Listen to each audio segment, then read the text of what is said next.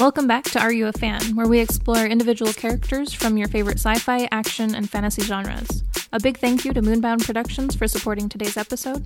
If you would like to express your support, please like and share the show. Here's your hosts, Dick Rail and Joker. Hello, folks. Welcome to Are You a Fan? Give us a like, follow, and comment. Question for the audience and for Joker. If you had the chance to become a vampire, would you? I guess depending on the mythology is based on, what kind of weaknesses you have. Depending on the weaknesses, I feel like would be the greatest question to that. I mean, I feel like with vampirism, the weakness is always the question. I was like, because based on who we're talking about today, with the few weaknesses she has, I'd totally take it. Oh, same. I mean, she can go out in the sun. And for those of you listening, we are talking about Vampirella today. An old school classic from a bygone era, but still weirdly relevant. Yeah, surprisingly still keeps having stuff come out. Thank you, cosplayers, for keeping that alive. Anywho, Vampirella, let's get into it. I'm going to put a disclaimer out now. There's a whole lot of names in this whole first half. Oh my! So there's going to be a lot of butchering going on. We do apologize. Probably a good call, Joker. Oh God, this is going to be a gauntlet for me. Yes, it is. Okay, I'll go on the first one. Seems to have the least amount of names. Okay, created by Forrest J. Ackerman and comic book artist Trina Robbins. In Warren Publishing's Black and White Horror Comics magazine, Vampirella, issue number 1, September 1969, a sister publication of Creepy and Eerie. So, this one's going to have a lot of publication history, by the way, too. Yeah, compared to pretty much everyone else we've talked about, half this episode is going to be real-world publication history. I'd say the closest we've come is the question got the closest. I don't even think he got the closest. I think actually Black Panther probably was, because he had more stuff behind his creation. Okay, yeah, fair. But that's the closest we've got to this character. Writer-editor Archie Goodwin would later develop the character from horror story Hostess, in which capacity she remained through issue number 8, November of 1970, to a horror drama leading character. The magazine was published continuously until 1983, when Warren Publishing folded and its assets were bought by Harris Publications. Vampirella comics, both new and reprints, have continued through various publishers into the 21st century. Okay, dang. See, wow. That's actually a decent, consistent history in that to still be relevant as far as issues coming out into the 21st century. As that stuff's still coming out, I'm not 100% sure how relevant, though. True. As weirdly small named she still is for still having stuff coming out. Very true. And as far as her being like a horror hostess, I'd say that was, do we have that? Did I write that down, or is that? That was part of her thing, because that was in the, like, kind of the original horror comic she was in. I think that was kind of her role. Okay, because if I remember correctly, she was kind of designed off of, like, TV hostess at the time, like Elvira. And that's probably where that came in. Yeah. And it was probably what she was in that, whatever the horror story stuff was at the time. Which, not a bad thing. Horror had that little underground following type thing at the time, so that's probably a good call. Okay, moving on. Okay, Warren Publishing. Vampirella initially appeared in Warren Publishing Black and White Horror Comics magazine, Vampirella issue number 1, September 1969, running to issue number 12. 112. Dang. Oh, man. The letters and the numbers are really throwing me off here. Okay, running to issue number 112 in March 1983. Wow, that's actually a decently long run. Plus a 1972 annual reprinting, stories from the series, and a 1977 annual with reprints and one new story. That definitely is pretty impressive. Yeah, that's like it's 112 issues.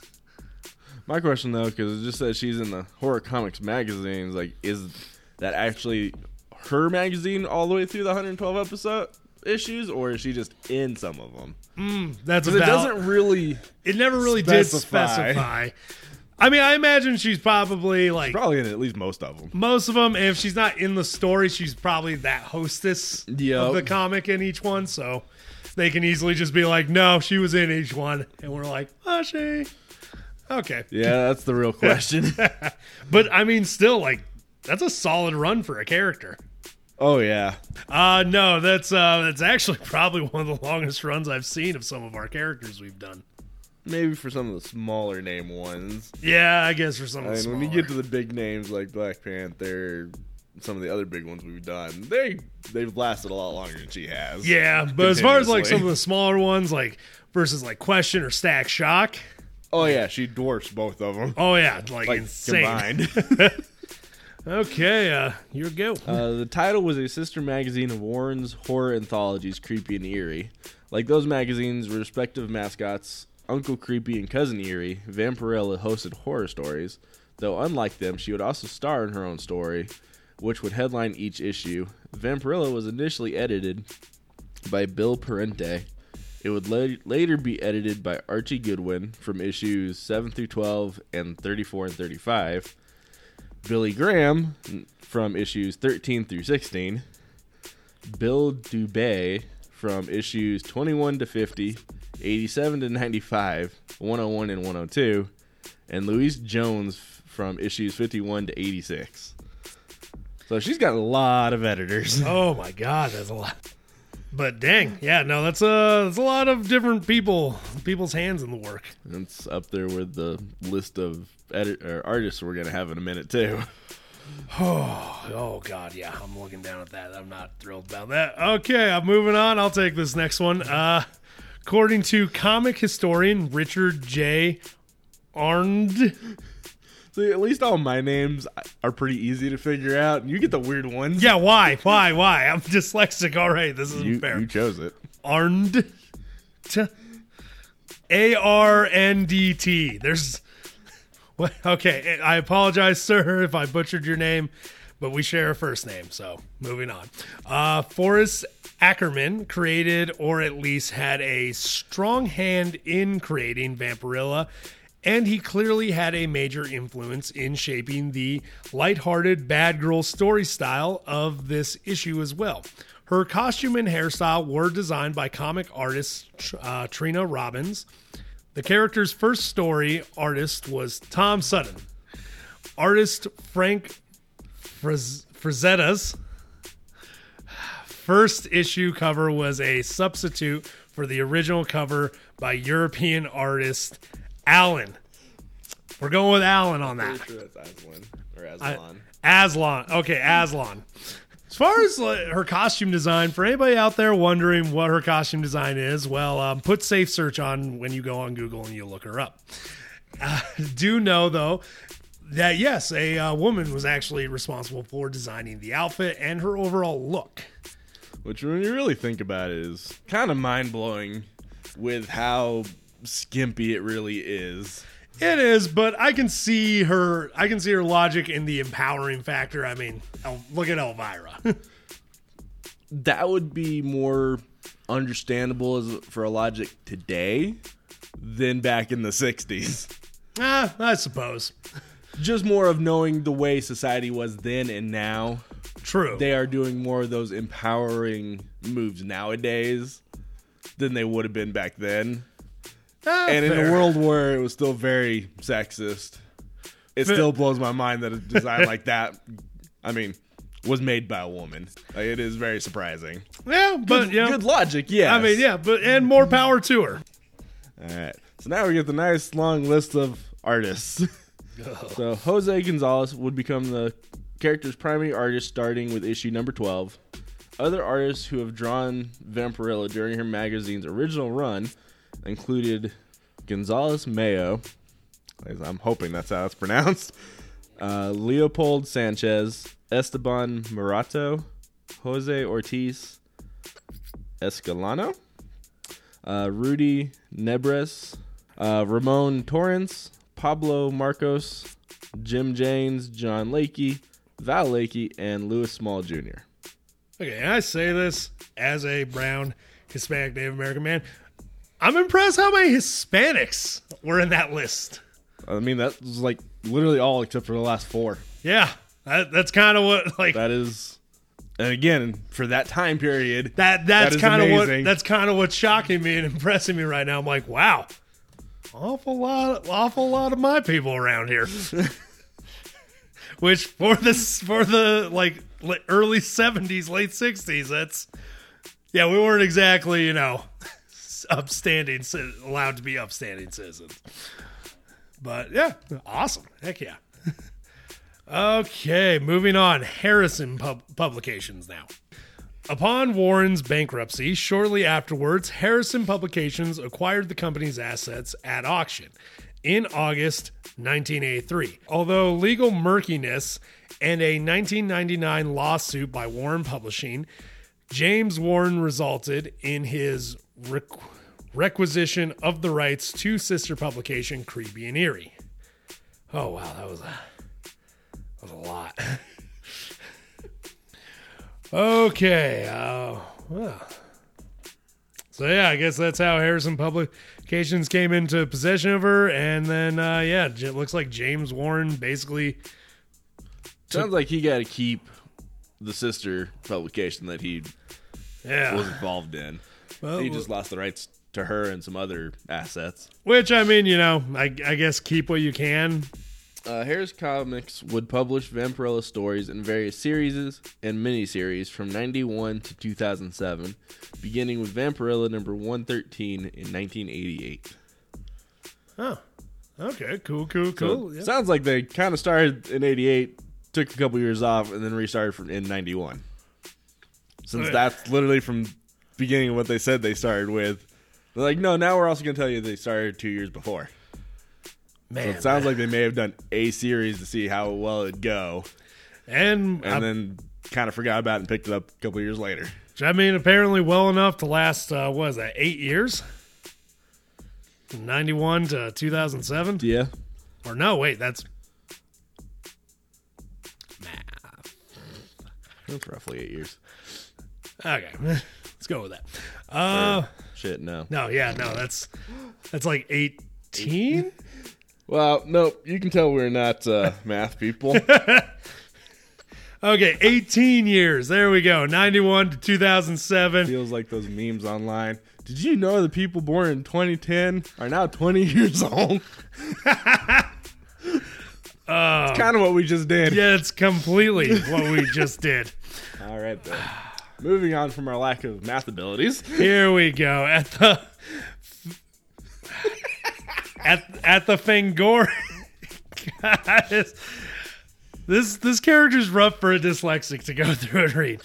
At the Fangoria Weekend of Horrors convention in January 2007, Scott Lucena, editor-in-chief of Fangoria Comics, announced his company had acquired the character from Harrison. However, on April 30th, 2007, Harrison editor Bon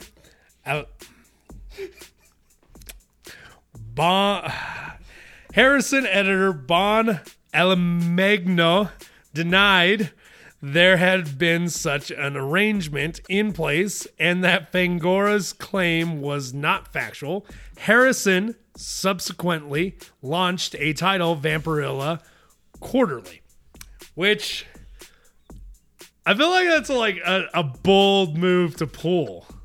Like at a con, just be like, we acquired this character. Well, at the end of kind of when they were making comics for her, I mean, I can't blame them for attempting it because clearly it wasn't probably a large character at the time. Yeah. They probably figured they can get away with it. I just feel like it's a real bold move, especially like at like a type of con or something. Oh, yeah. To be like, hey, we acquired this character, and just one employee from the company that owns her is just there like, wait a second, Steve didn't say anything about that, or I guess more accurately, Harris didn't tell me anything about this. Maybe some wonder of being a convention that's partially named after their comic company if they just assumed that it was a small enough con that they could get away with it. I mean, perhaps. I just, The news apparently just happened to get out. yeah. I also feel like even if your fans who are there, like even if the news didn't get out, at some point your fans you might get a letter in there like, hey, where's those Vampirilla comics you said you were going to publish? Right. Yeah, it definitely would have bit them in the butt later. Yeah, just not great. So, in March 17th of 2010, Dynamite Entertainment would acquire the rights to Vampirilla from Harris Comics. Okay, wow. So now we're on to number 3. Oh, man, this character has definitely traded hands a few times. Okay, so the publisher started a new ongoing series with Vampirilla, number 1, in November 2010. A new monthly series, Vampirilla and the Scarlet Legion, was released in May 2011. Following the main title, the series lasted 38 issues before concluding in January 2014. So not a horrible run.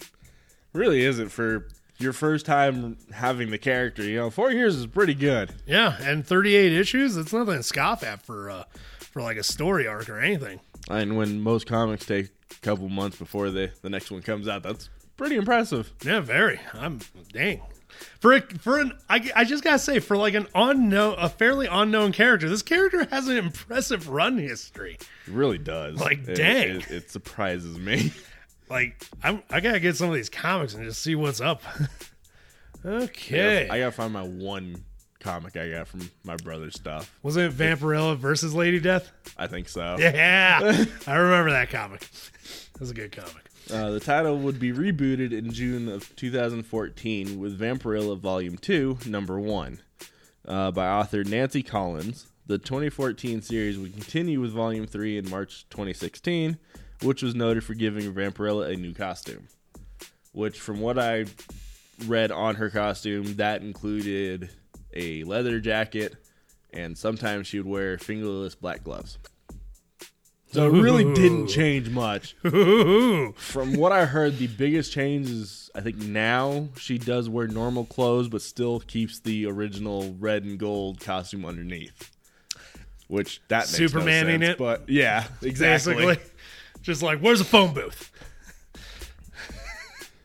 Okay, yeah. So yeah, not the biggest changes in costume design, but you could technically write it down as a change.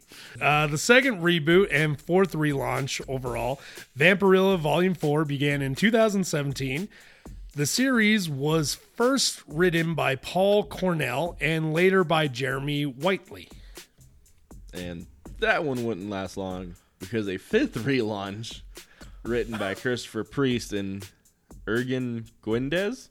That's what I'm going with. It looks like a very confusing name. That does. Began publication in July 2019 and commemorates the character's 50th anniversary. Oh, wow. Yeah, that was a short run. Yeah, it was like 2 years at best. Just rebooted and then somebody's just looking and they're like, no, we gotta start from scratch, guys. I feel like that one, seeing why it was kind of done in 2019, I feel like that's entirely why it was just another relaunch. Like, we're just going to restart this again just for the 50th. Yeah. I feel like, especially during this, from 2016 onwards, I feel like a lot of companies were just like, guys, we can kind of just get away with rebooting anything and that. There's so much chaos in the world. Who's going to notice? Because wasn't that around the time that the whole New 52 was going on? New 50. And, like, the major companies were doing the reboots. Yep, New 52s. I think that was part of also like a new Marvel thing was going on. I think that's when Steve Rogers became a Nazi. God, has it been that long? It's been a real long time. Wow. I thought that was only in 2020. Maybe that was 2019. Yeah, no. Yeah, it wasn't that long, but apparently it's been longer than I thought it was. I don't think we were quarantined when Steve Rogers switched to Hydra. A spin-off from the Priest world was also published, titled Sacred Six, following Vampirilla's mother, Lilith, who lived in a vampire city. Another spin-off will focus on Nyx, The 5th relaunch will be 25 issues long. Well, that's a big commitment to call out there. This will have Vampirilla marry Dracula and will lead into a spin-off which will follow Vampirilla after her wedding to Dracula, called Vampirilla/Dracula Unholy. Yeah, after reading that section, I kind of wish now I actually looked into that and see if it actually lasted for 25 issues. Feel like we should have. Feel like, yeah, damn. That's on us. In 2019, for the character's 50th anniversary, Dynamite revived the series Vengeance of Vampirilla, which had been the name of the Harris Era comic, and hired the original writer of that series, Thomas Snigoski? That looks like a very Japanese name. Snigotsky, yeah. To write the anniversary version. It was published on October 2nd that year. Yeah, not bad month too. Hey! Yeah, kind of like what we're doing. Yeah. Hey, let's do a vampire character in October. Okay, well, yeah, not bad. Okay. Mike the Pike Productions? Did I put that in there? No, or was that you? Actually, you did. I did? I just added the Mike the Pike Productions. Okay, Mike. I added sections to name off each section of who had I did what. notice that as we were going, but okay, Mike the Pike Productions.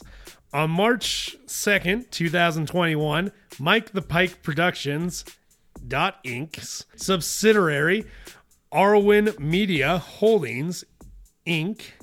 acquired the worldwide film, television, streaming rights to Dynamite Entertainment's Vampirilla, including stories, characters, and derivative works of the Vampirilla universe. So while it sounds like Dynamite still owns her comic rights, someone else now has the rights to make movies and TV shows about her. Which, I mean, sounds cool, but I have never heard of that production company. Nope, maybe I haven't heard of any of these comic companies either. So it doesn't say a whole lot. I guess, yeah. I mean, maybe a movie in the future. I guess we'll have to just wait and see, folks. We'll get into that a little bit later. Oh, cool. So now, finally into her comic in-world history. Yay! Which, as a slight disclaimer, her history has been altered and modified according to whichever company she was printed in at the time. Yes. Mostly only 3 of them. Because obviously we don't have the 4th one yet, as they only have movies. Yep, true. So here we go. Let's start out with, the Warren history. Vampirilla was an inhabitant of the planet Draculan, a world where a vampire race lived on blood, where blood flowed in rivers. My God, you can tell this was written in the 70s. Oh, yeah. I mean, but at least they didn't do the normal, we have to feed on humans right away. True. Which I guess is a step up. It is a nice change of pace. Yeah. I definitely feel like whoever wrote this was listening to some heavy metal stuff or something. Most likely. The planet orbited twin suns, which started to cause droughts across the planet, marking certain doom for Vampirilla and her race. Okay, that's not good. Colorado and California, we're kind of feeling a drought now. So, as her race was slowly dying off due to the drying of the planet's blood, a spaceship from Earth would crash on Draculon. And because of that, she would investigate the crash and be attacked by the crew, upon which she would learn the astronauts actually had blood in their veins. And she would manage to pilot the ship back to Earth. That's not ideal. It also makes me wonder, what's in their veins then?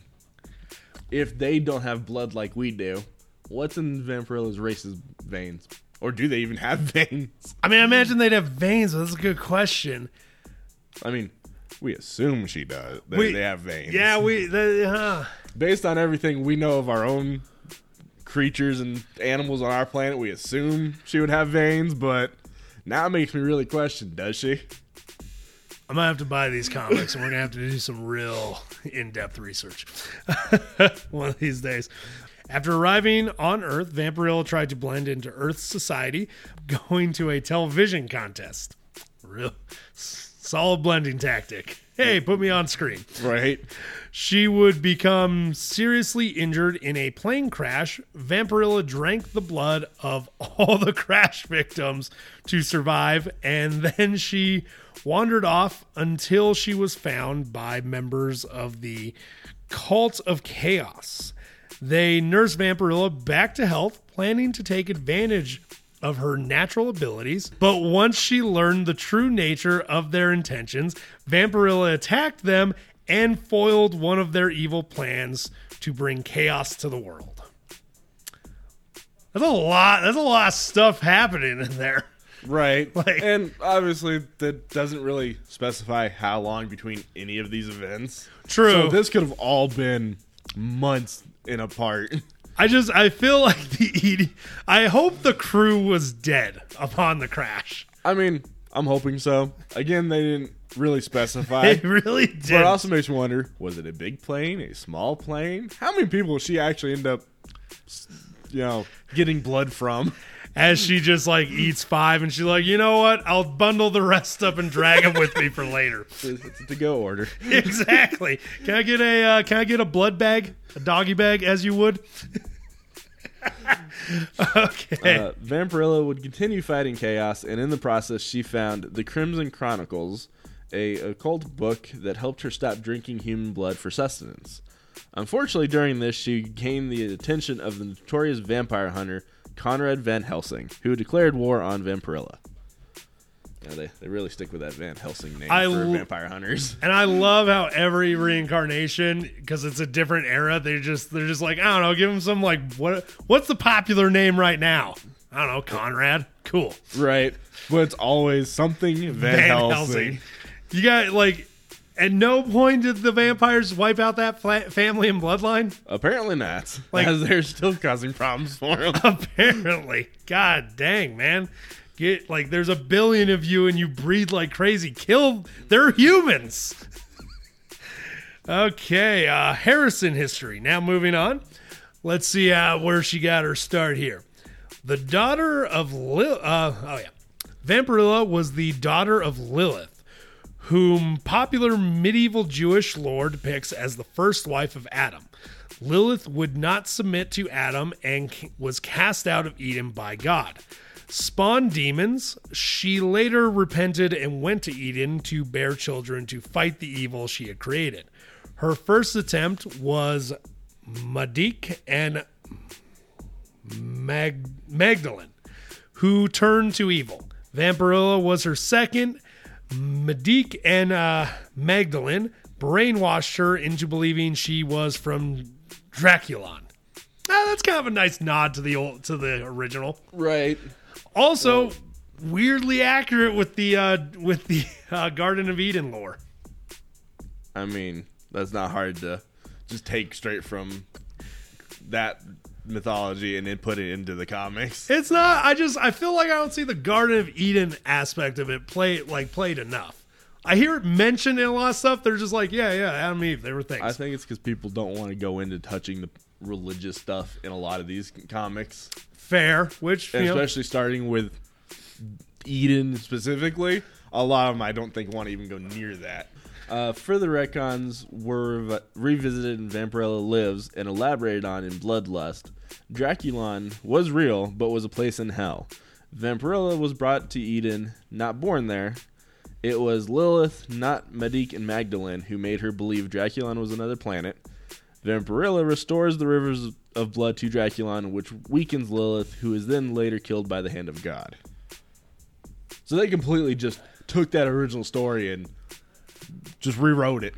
Kept all the pieces to it, just kind of swapped everything else out of it and just reversed it. Which, I mean, heck, why not? That's kind of a fun story. Right. Also, just I don't know, anytime God gets brought in, I just look at him, I'm like, you lazy. You could you have done something? It's like, you guys have free will. So do you. You made us. Yeah, let's not get into the religious stuff. But, a pretty cool story, though. I do like how they kind of did take Draculon and put it in hell as like Right. hell is this literal other dimension type thing, basically. Which it is nice though that they still kept the whole Draculon and the Rivers of Blood, and they kept a lot of the original lore. They're like, we still like this. We're just gonna slightly tweak it. Which honestly, I think it works better as it being a planet in a literal dimension of hell. I mean, it depends on which version you want to go with of her, of making her a supernatural being or just an alien. Because doing it this way makes her that supernatural being, where the other one just makes her a straight up alien. I like the supernatural being, but I've always been prone to supernatural stuff, so that's just personal opinion. I prefer this one. I also just think I feel it's less campy, but I could be wrong. Okay.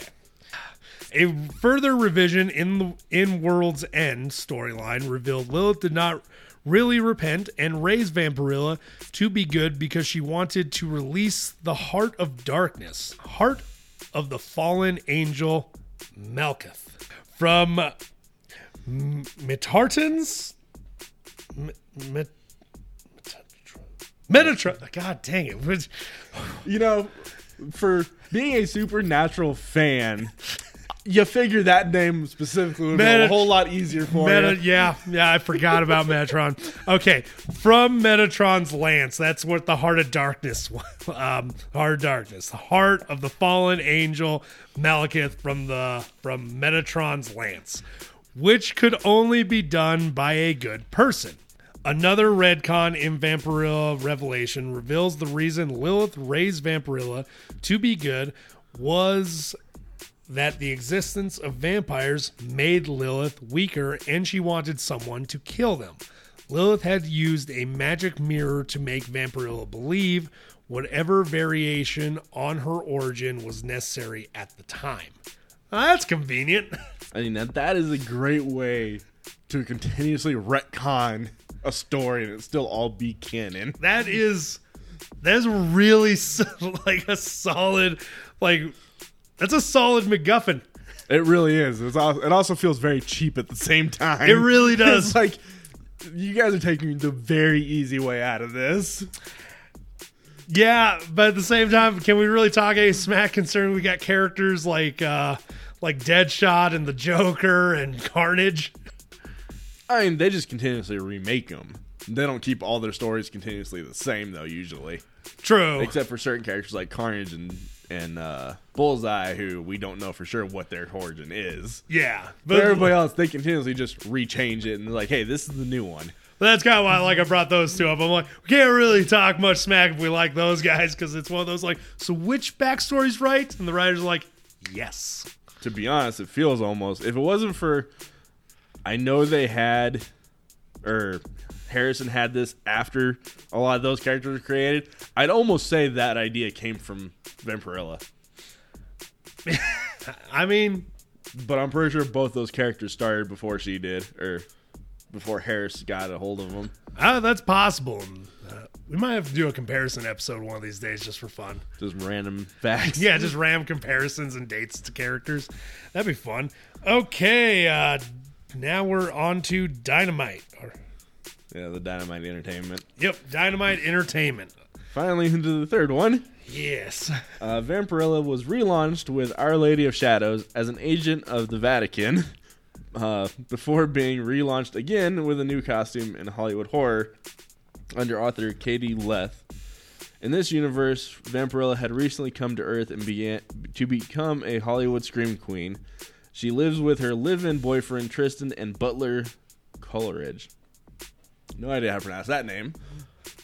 Dude, you got me. I don't know why I leaned forward like I could suddenly read a word. Yeah, I don't know. Because if I can't pronounce a name, I can almost guarantee you can't. Nope, yeah, no. Or at least in real names. True. Okay, after falling into which Vatican? Wait, what? Yeah, that one kind of threw me off. I'm like, I guess you guys are still keeping to the whole religious thing? I mean, why not? Especially if they still let her technically do crossovers with characters like Lady Death or Priest. Might as well. It just kind of makes me think of Helsing with, I can't think of his name now. Anderson? Yeah. Yeah. Where he is that Vatican, vampire hunter. Yeah. It's kind of what she became. I mean, best way to kill a monster is send a monster. Arguably. After falling into a 1,000-year sleep, Vampirilla awakes in a bizarre dystopian future where she meets her new sidekick and girlfriend, Vicky, and a black cat named Grift. And a black cat she names Grit. After going on a journey through her own mind, Vampirilla learns she has absorbed all the memories and experiences of hundreds of Vampirillas from parallel universes. Wow. Just straight up going for that one. To be honest, that almost sounds like an easy way for them to take all of her former comics and making them canon again. It's actually... Like, that basically just took from every publisher, any comic you read is canon to her. Which kind of brilliant. Really is for as many different publishers she's had. Yeah, that's actually kind of brilliant. Also, I do think that, like, a little side fun fact in that, I think this is actually the issue where it was canonically, like, she's come out as, like, pansexual. Like, bi or pansexual. She is technically now considered, like, bisexual in that. I think this is the comic where, because I think she actually starts to date this character, Vicky. Okay. Just a little fun side note. According to the Hack and Slash series, Vampirilla is currently working as a radio talk show host and has several times teamed up with Cassie and her partner Vlad to stop demons and vampires instead of the standard slashes the series is known for. She and Vlad have an intense physical attraction relationship, but broke up because his nomadic lifestyle did not mesh with hers. I mean, I figure, she's a radio host. She's like, dude, I need to stay in town. And he's like, but the highway. I mean, I guess depending on how you do the radio, you could do that from anywhere as long as you have service. I mean, I argue that point too, but I guess if you're a bit of a homebody. I feel like that's much more what it is. Yeah. She's like, dude, I have traveled through the multiverse for a few decades now. Can I just please stay in this town? Yep. Okay, well, there you go, folks. That is her history and publication history. As long as it was. Finally. Done with it. Let's get into her powers and abilities now. Vampirilla has many abilities of vampires in most mythologies, which you can kind of assume that's going to be the case. Right. But that can change, so. Yeah, and I mean, she does have certain abilities that definitely are not normal. Oh, of course. But it's definitely good to have. Most of them are very stereotypical. Of course. I mean, we got, let's start the list here. We got super strength, super speed, enhanced senses. All three of those are very vampiric standard issue. Now, we're going to get into a little bit more of the weird, unique things. Can tell a person's mood by pheromone scent alone. Which is pretty cool. Right? Like, dang. I would never tolerate. I'd avoid so many bad situations with people. Everybody would. Yeah. Just walk in and be like, nope, somebody's in a mood. Not dealing with it. Okay. Super hearing, another standard vampire trope. Can see in pitch black. Once again, another vampire ability. Healing factor, even immune to human diseases. Now, that one's always a back and forth, because the healing factor, generally most vampires have, but the immunity can alter based upon who's writing, as far as like diseases, what they're immune to. Oh, yeah. Okay. Another one that's pretty inconsistent is her ability to turn people into vampires. Was a plot point in the Warren era that she could not because she was a being from another planet, not a supernatural creature. But the origin was since revised, and now she could do it in the Shadowhawk crossover. However, that crossover is out of continuity for Shadowhawk and may be out of continuity for Vampirilla. Which I feel like with her... So it sounds like, for the most part, her one time that we've known her to be able to do it may or may not even actually be canon. Yeah, but honestly, if we just go with the fact that now she's a mythical vampire, I'd assume she could. She just doesn't. I mean, we can assume, but they never actually say whether she can or not anymore. I'm just gonna go with assuming Right. that on because I mean I can see why she wouldn't. Most good vampires don't want to. So, Well, but also if she doesn't have to survive off of humans, I mean, why should she really want to go around turning people into vampires that are going to start doing that? that's very true. Actually, good point. Okay, I don't know why I read that as cold brew. Wow. Yeah. Ladies and gentlemen, for what you want to know, I read as cold brew. I read could grow bat wings as cold brew wings. So that's a thing you all know about me now. Was that like frozen wings? I could go for some ice cream. Okay. Her stare and even voice are hypnotic and seductive to humans, particularly males. She has been seen as having the ability to induce sexual arousal in men simply by being in their presence. Which, to be honest, especially that one, I feel like they made intentionally because of the way her character was designed. I could see that. Like, that's never hugely a big thing in any vampire story. No, the hypnotic factor. And the seductive factor are pretty common. Yes. But the fact that she just has to be there, that definitely feels very tropey to the way she looks. God, I would hate to have her as an arch rival. I'm just trying to take over the world. She enters the room. I'm like, what's she doing here? Who let her pass the front door? This is why I hired female security this time. Okay. I'll let you finish off. She's also telepathic, immortal, which, I mean, that one kind of goes back and forth with most vampires, too. True. She is skilled in hand-to-hand and modern-day firearms. But, that's just kind of a unique thing, I feel. Yep. She is not prone to the race's traditional weaknesses, such as daylight, holy water, garlic, or crosses. She does not attack people to drink their blood, except occasionally when she herself is attacked or desires to kill.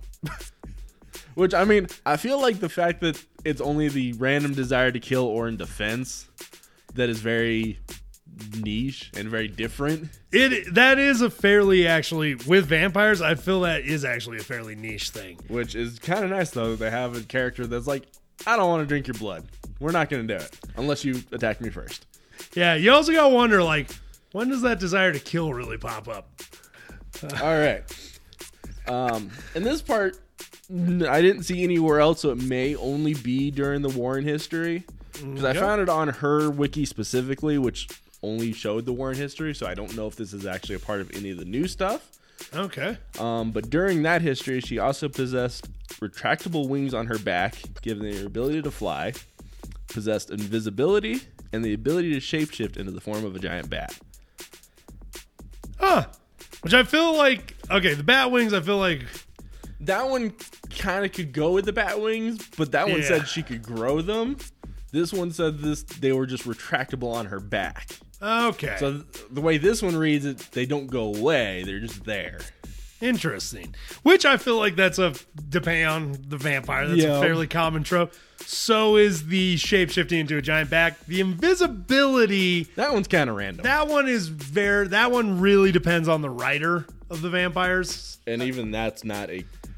That's a pretty rare ability, too, for vampires. Yeah, I think Lincoln versus Vampires is the only time I've really seen it done. I was like, that one extremely rare. But the shape-shifting, that's just your stereotype from back with Vlad. Right, exactly. Poof, I'm a bat. I'm going to fly away. Blah, blah. I don't say blah, blah, blah. Okay, other media now. Has, compared to everyone else, has 2 lines. Whew. So in 1996, she had a Vampirella film adaptation produced by Concord Pictures starring Talisa Soto. I saw a few previews from it. It is definitely from like the 90s. I never even saw that. I'm definitely going to have to look that up now. It's interesting. But in this year, in 2021, Dynamite Entertainment announced a new film is in development. A new film is in development, in addition for plans for TV adaptations based on the Vampirella universe. So this is in the same year that the 4th company Oh, got the okay. rights to do the movies, the TV shows, All the live, like all the media. all the stuff outside of the comics. Yeah. Like film and TV. Yeah. Yep. Which, honestly, I'd watch a goddamn cartoon of Vampirella. Oh, right. I kind of love the concept. It reminds me of the I don't know if you ever heard of them, but the heavy metal like rock opera movies. I have not, but that sounds interesting. They are that's to say the least. Okay. That's an apt description. But yeah, no, from what I've read of this character, she just seems like that very heavy metal, like that epicness. Like you've seen a heavy metal T-shirt, Yep. just like any rock band. That's what it kind of feels like. That makes sense. Like just this epic, like a planet of blood. Oh, But that's great. Yeah, that look- is all of her outside of comics history. That has got to be the shortest other media history we've ever had. It is. Like, without a doubt, that is the shortest. We've never had one that had. Yeah, no, Everybody's always had at least a movie and a TV show, or a handful of each. yeah, And or shown up in games somewhere. and at least been cameos. Yeah. She got nothing. Wow. Well, you know what? Well, you a fan, Joker? I mean, I always kind of was. Didn't know a lot about her. I've definitely not read any of her comics, which I really need to get into because they seem interesting. They definitely seem up our alley. But for what little I know, I will say I'm a fan. And you know what? For what little I know, I'm a fan too. For anyone that's still listening, if you got something out of this, enjoyed the episode, or even liked the character before from a movie, comic, cartoon, hell, even that t-shirt that you saw one time, you're a fan too. If you want to jump on this train, why not subscribe and share with a friend? Dick Rail out. Y'all keep riding them rails.